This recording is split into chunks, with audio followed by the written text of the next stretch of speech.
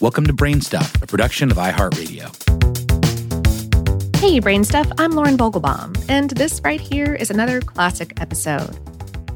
One of the many conversations that's been going on during the COVID-19 pandemic concerns how we pay our service industry workforce, especially with low-wage fast food restaurants struggling to fill positions.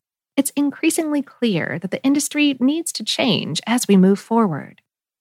Part of that conversation revolves around tipping and the federal tipped minimum wage. Today's episode digs into how it works and how it doesn't work. Hey, BrainStuff, Lauren Vogelbaum here. Why do restaurants use tipping? Is it a reward for good service? Studies show that tips don't go up or down significantly based on the quality of service. Does tipping attract and retain better waitstaff? Not really. Is it a bribe so the waiter won't spit in your soup the next time you come? Probably depends on the waiter. In most countries, a service charge is included in the bill. However, in America, instead of an upfront service charge, diners hand over 15% or more of the price of the meal to the server at their own discretion. It's not required, but it is customary. But this seemingly generous practice has some unpleasant hidden costs. For starters, the existence of tipping allows restaurants to pay servers a federal minimum wage of $2.13 an hour. So waiters in most states basically live and die by tips. The result is that tipped workers are twice as likely to live in poverty and depend on food stamps as other workers. Then there's the opposite problem. In stronger restaurant markets like big cities, the existence of tipping means that waiters in busy restaurants end up making a lot more money than the cooks and dishwashers, who get paid a fixed hourly wage while working just as hard.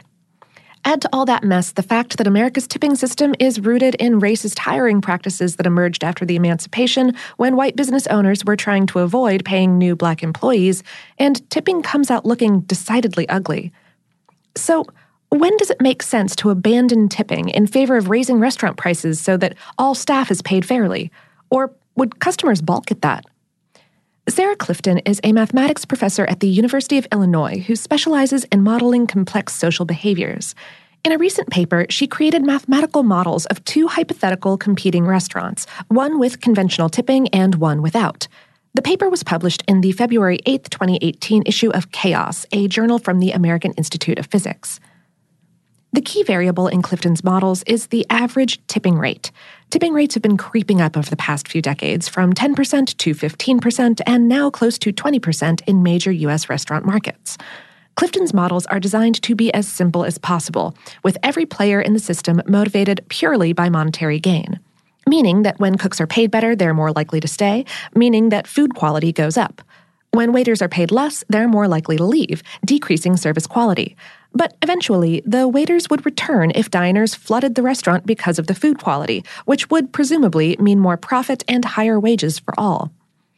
What Clifton found was that when the average tipping rate crosses a certain threshold, call it the tipping point, restaurants will make more money by abandoning tipping. Unfortunately, Clifton doesn't have enough real-world data to calculate exactly what that magic tipping point is. In 2015, dozens of high-end restaurants across the United States, led by New York chef and restaurateur Danny Meyer, began experimenting with no-tipping policies. These trend-setting restaurants either increased menu prices by an average of 12 to 15% or included gratuity in the final bill. That way, the restaurants could distribute the earnings more fairly and pay everyone a fixed hourly wage. But this plan was not popular with the public.